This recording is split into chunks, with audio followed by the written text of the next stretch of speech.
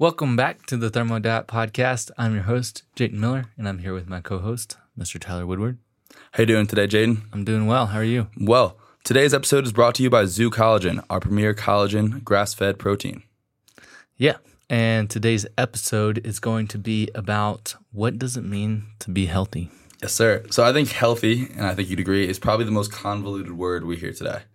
It really has absolutely no meaning in most contexts. People just throw the word around like, oh, it's healthy, it's not healthy, it's good for you, it's bad for you. But at the end of the day, like generally when you ask someone what does it mean to be healthy, they don't really have a good answer. If you define healthy on, I believe Oxford Dictionary defines it as not diseased, which is a pretty poor definition, I would say. Yeah, and I feel like that's most people's perspective whenever they think about being healthy. It's just not being sick in a lot of cases. Which is kind of the issue with the quote-unquote medical establishment, right? Like you go to the doctor just to confirm you're not dying.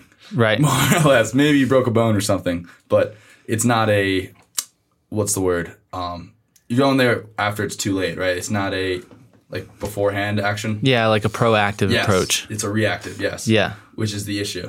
So I think there's a lot better ways to think about what is healthy in terms of food and also what is healthy in terms of, you and I. Mm-hmm.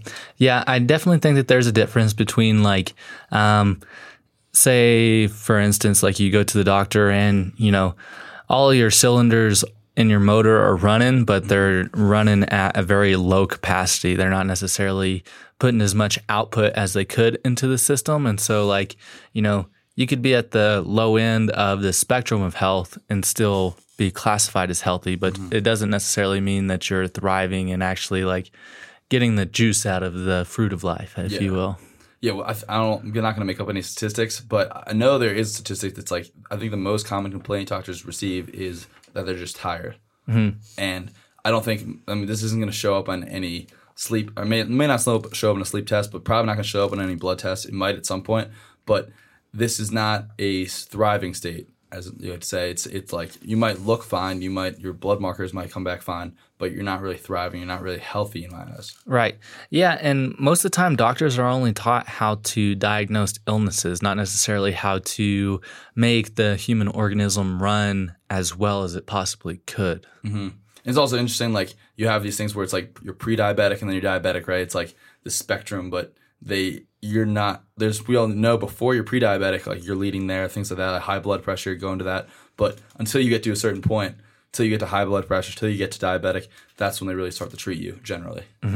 Yeah, definitely. And like most of the time they'll tell you to, clean up your diet and start exercising, but they don't have a good definition for what a good diet actually is or for what good exercise actually is either. So how would you define healthy? I would say that, I don't know, it's kind of hard to put into words because it's like, I feel like this is one of the main missions at UMZU is to give people back their health, putting their health back in their own hands, if you will. And so like with that, it's almost like putting color to a black and white surface almost, if that makes sense. Could you elaborate a little bit? Like, I would say that it puts a lot more vibrancy into your life. So, kind of like the, I think it was the Claritin commercial back in the day. Did you ever see it where it was like a super dull commercial and then all of a sudden like they had the color correction and it was super bright and vibrant? I feel like it's almost like that. Like you're pulling yourself out of a state that's kind of like dull and clouded and gray, and putting yourself into like a very vibrant and like zealous state. I think if we want to get a little bit more technical, we could probably define health as hormonal balance. And I think under that umbrella, I think we have the big principles or big factors. Yeah. Which is micronutrient balance. It's not being deficient in any of the key micronutrients, getting enough. Most of these are going to be dietary. So lifestyle and diet factors of stress, getting enough protein, getting enough of the right kinds of protein, getting enough fat-soluble vitamins and regular vitamins. And I think when we look at that and we look at those things, because we know that micronutrient deficiencies are always going to lead to hormonal imbalances. You can't create the toy in the factory if you don't have the ingredients to make it, right? So if you're low in testosterone, you probably are going to be good chance you're deficient in magnesium, boron, zinc, things like that, maybe copper. And the list just keeps going on. And I think if we were to look at health in this light, you could be much more reactive about it. Because you can go to a test, and it doesn't happen very often, but it's a big thing we're preaching and hopefully going to bring in soon. But micronutrient tests are going to be a sign that your diet is wavering. And this is likely going to lead to health problems down the line. Yeah, definitely. I definitely think that there is the more, I guess, like existential side of it too. So like, if all of your micronutrients are balanced and your hormones are balanced, like if you're still haven't dealt with trauma that you've experienced in your life from a mental aspect, or you're in complete isolation and don't get human contact from anybody, then I wouldn't necessarily classify you as healthy, because there's still a whole piece of the puzzle that you're missing. Yeah, 100%. I mean, there's just no way to account for like the social aspect of it. I don't think there's any digital metrics that we can regard, but I feel like generally, like probably our best bet is to look at hormone imbalance or balance, and then the micronutrients that underlie them. But yeah, we were talking about this with a friend yesterday, and it's like you can be the richest man in the world. There's probably a lot more people that are happy, that are very poor and are surrounded by great friends and family, than people that are rich and extremely rich and have no one surrounding them, right? So, yeah, I think the social aspect is huge. Also, like I feel like the body keeps a score is very related to that as well. Your book. Yeah, 100%, definitely. And, a lot of the times whenever mental aspects aren't necessarily taken care of, then they can lead to different nutrient deficiencies. Like, if you've read Nutrient Power by William Walsh, like he does a great job of kind of laying that out and letting you see the different things that can happen whenever you're deficient in micronutrients, and things that can lead to quicker like burn rates of micronutrients in the system too. Yeah, it's pretty crazy. Nutrient therapy is just such an interesting topic. Yeah, for sure. But I also think, there's this big emphasis today that, or not an emphasis on it really, that I think like to a degree we're all kind of sick, right? Like I remember we were talking about this a while ago. It's like you start seeing these ads for dogs getting the anxiety meds and all this stuff. It's like anxiety supplements for dogs. Like why? Like dogs should not have anxiety. There's no wolf out there that is like curling up in a blanket when it's thundering out. Now I'm not saying like this can happen. Dogs can experience trauma, but generally I think a lot of it is caused by poor diet. Yeah, and I think some of that also has to do with the fact, like I feel like with dogs and even kids to a certain extent, like it is a direct reflection of the person who owns the dog or has the kid. Like you're usually going to end up seeing a lot of the problems that you face yourself manifest in your animal that you have or your kid that you have, because you're projecting that energy onto them on a very consistent and very prolonged period of time. Yeah, and the physical aspect of like, you are what your parents are. Like you are what they ate. So you're going to accumulate those same, you already came in probably nutrient deficient, whatever nutrients they were deficient in. And then you're going to eat the same diet more or less your parents did, because pretty much how all kids work. And you're probably going to accumulate more and more deficiencies as a result. Yeah, for sure. I also think that's one of the reasons that it's important to make sure that you take care of yourself, so that you have the energy reserves that you need in order to give fully to the person that you're wanting to pour into. Because it's really hard to pour out of an empty cup, right? Yeah, I completely agree. And that's also, I think, it leads on to these, like, there's just so many conditions that you hear today. Everyone you know and I know has some kind of, like, anxiety, depression. Like, we've all dealt with something. And I think it's just become normalized to be a little bit sick. And we've kind of, like, just swept it under the table. So I don't think 100 years ago it was like this. I think people were probably not necessarily a lot happier. Like, that's a little very subjective. But I think people were probably a lot healthier on average. Yeah, definitely. Yeah. It's definitely weird because I've talked to groups of people who have gone through, like, it's really weird because, like, they'll start talking about going through depression and anxiety and all this other stuff. And I feel like I've had a lot of similar experiences that they've had, but then they've also talked about, going on antidepressants and like, I got to get my Prozac refilled and all this other stuff. Whereas I've always steered clear to that, and I feel like I'm almost in a better place because of that, because I'm not as reliant on a lot of that stuff. And like I've had to sit down and actually face a lot of the stuff that I'm dealing with rather than trying to cover it with a Band-Aid with an antidepressant or an anti-anxiety medication or something. Yeah, I mean, the amount of kids I know that are on Adderall or Ritalin and all that stuff, and it's crazy. I'm sure you've seen all that stuff. Like it's basically meth. Like it's very close. I believe there's one chemical bond difference between Adderall, which is, do you know the chemical name? No, they're all amphetamines, though. Yeah, it's something methamphetamine, I believe. That might be meth. That might just be meth. It's something amphetamine, but it's literally a bond or two away from being meth, and we are prescribing to 5-year-olds. Like, we have to look again, like, what are these kids lacking in their diets? But also we have to address this point where it's like, maybe these kids shouldn't be locked up in a classroom and aren't meant to just be brainwashed all day, looking at a board. Yeah. Absolutely. I completely agree. And like, especially whenever you start to learn about different ways that people learn, like whether it's visual learning, auditory learning, kinesthetic learning, things like that. The school system, by and large today, is very geared towards just making people into machines that can work a 9 to 5 to help prop the economy up. They're not necessarily taught to be creative and take advantage of their strengths and, build something that's matters. Yeah, one of the most interesting class I took as a kind of as a joke in college, because it was supposed to be an easy A, and ended up being very interesting, was talking about all the different types of, we call it unschooling, so it's like homeschooling, group schooling, things like that.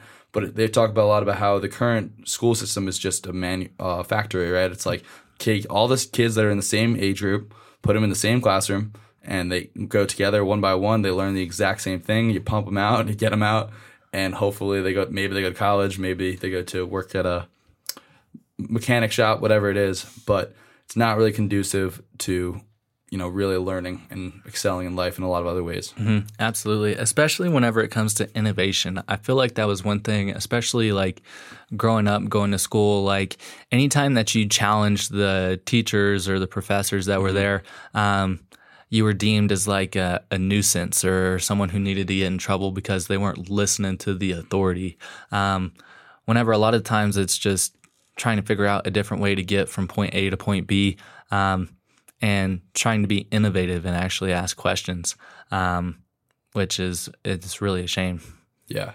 My English teachers would always hate me because it was like the only honors class I wasn't in. So I would just be so bored, and I would just like dick around, and they were not happy about it. But so back to the medications thing. I think it's important to understand that everything has a cost, whether it's exercise, whether it's reading, and medications as well, and hormones.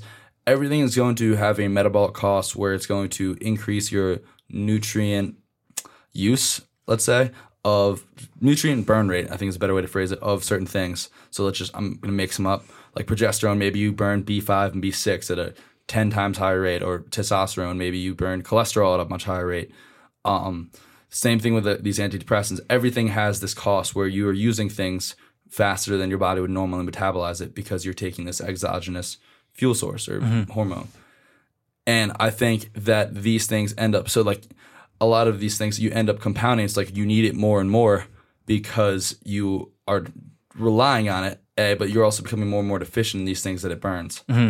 So I think it's a double-edged sword with these a lot of these compounds. Like, and not that they can't be beneficial and useful in a lot of aspects, some of them, but they also, no one talks about the cost a lot of the time. Yeah, definitely. And I feel like that's very true whenever it comes to hormonal replacement therapy, especially like whenever it comes to women and like thyroid health. That's one that I've seen that is very prevalent. Like they'll get a high TSH and a low T4 test. Then the doctor will prescribe them more T4, which is not necessarily something that is very conducive to a holistic thyroid approach.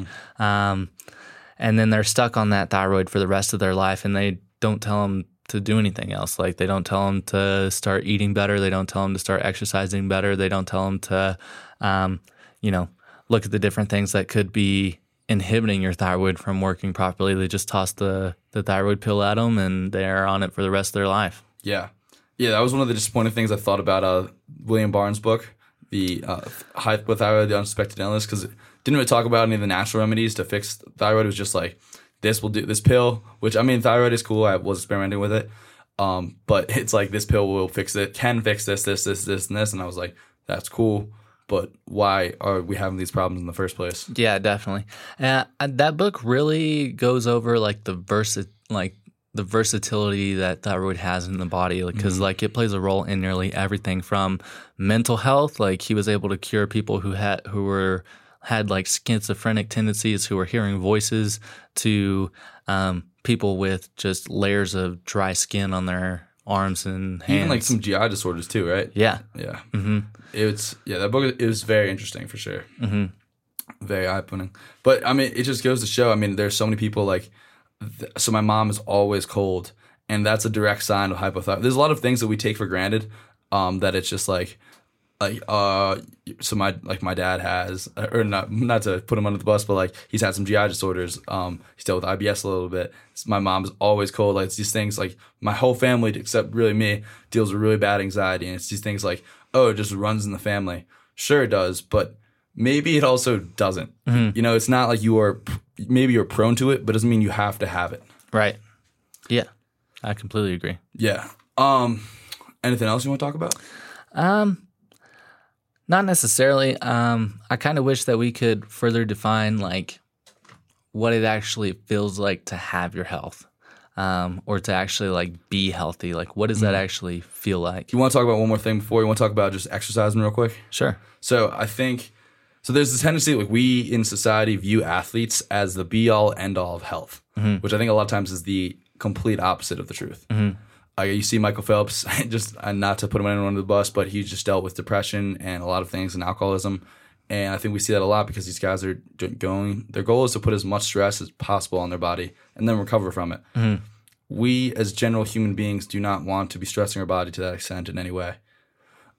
So I think like we look at these athletes, like they're ripped, they look great, but even bodybuilders, like you see, I have a friend that's like going to compete in bodybuilding, and there's a woman at the gym yesterday. It's like these people like look like they're about to die, and like this is not healthy. Like, it's okay if you want to do that. That's your call to do it with your body. It's your choice.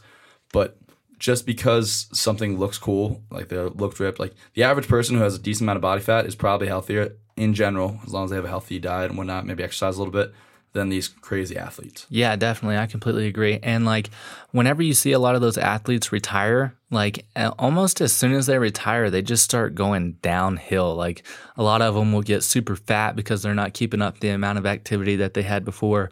They'll start getting gray hair super quickly. All kinds of stuff. Like I would say that the only real athlete that I've seen that hasn't gone downhill super quickly is Shaquille O'Neal. Like that guy, he's killing it. Whatever he's doing. DJ Diesel. Yeah, no, it's almost like a rebound. Like they killed it for their 20 years and then they stop and it just like hits them like a brick. Mm-hmm. Yeah, that's an interesting point. And I guess it probably has to do with like the complete stop of activity they see a lot. And we're not saying that exercise is bad in any ways. Like, and Jake and I probably exercise a little bit too much sometimes with skiing and jiu-jitsu and all that. Mm-hmm. So you got to make your decisions. Like, it's not that you need to.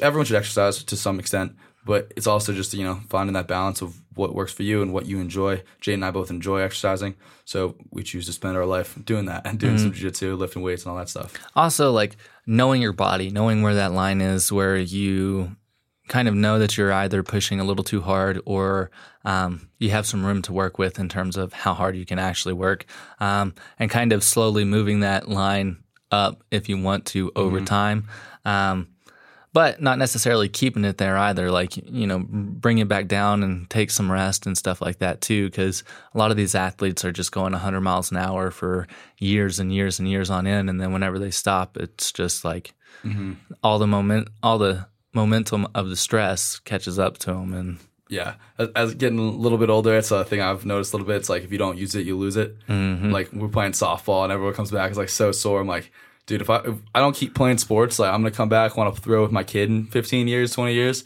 and I'm gonna be like 10 throws in, it's like I'm gonna go ice. Yeah. So definitely stay moving, stay active. Yeah, I mean, I feel pretty good after softball, but that might just be because I'm the premier athlete on the team.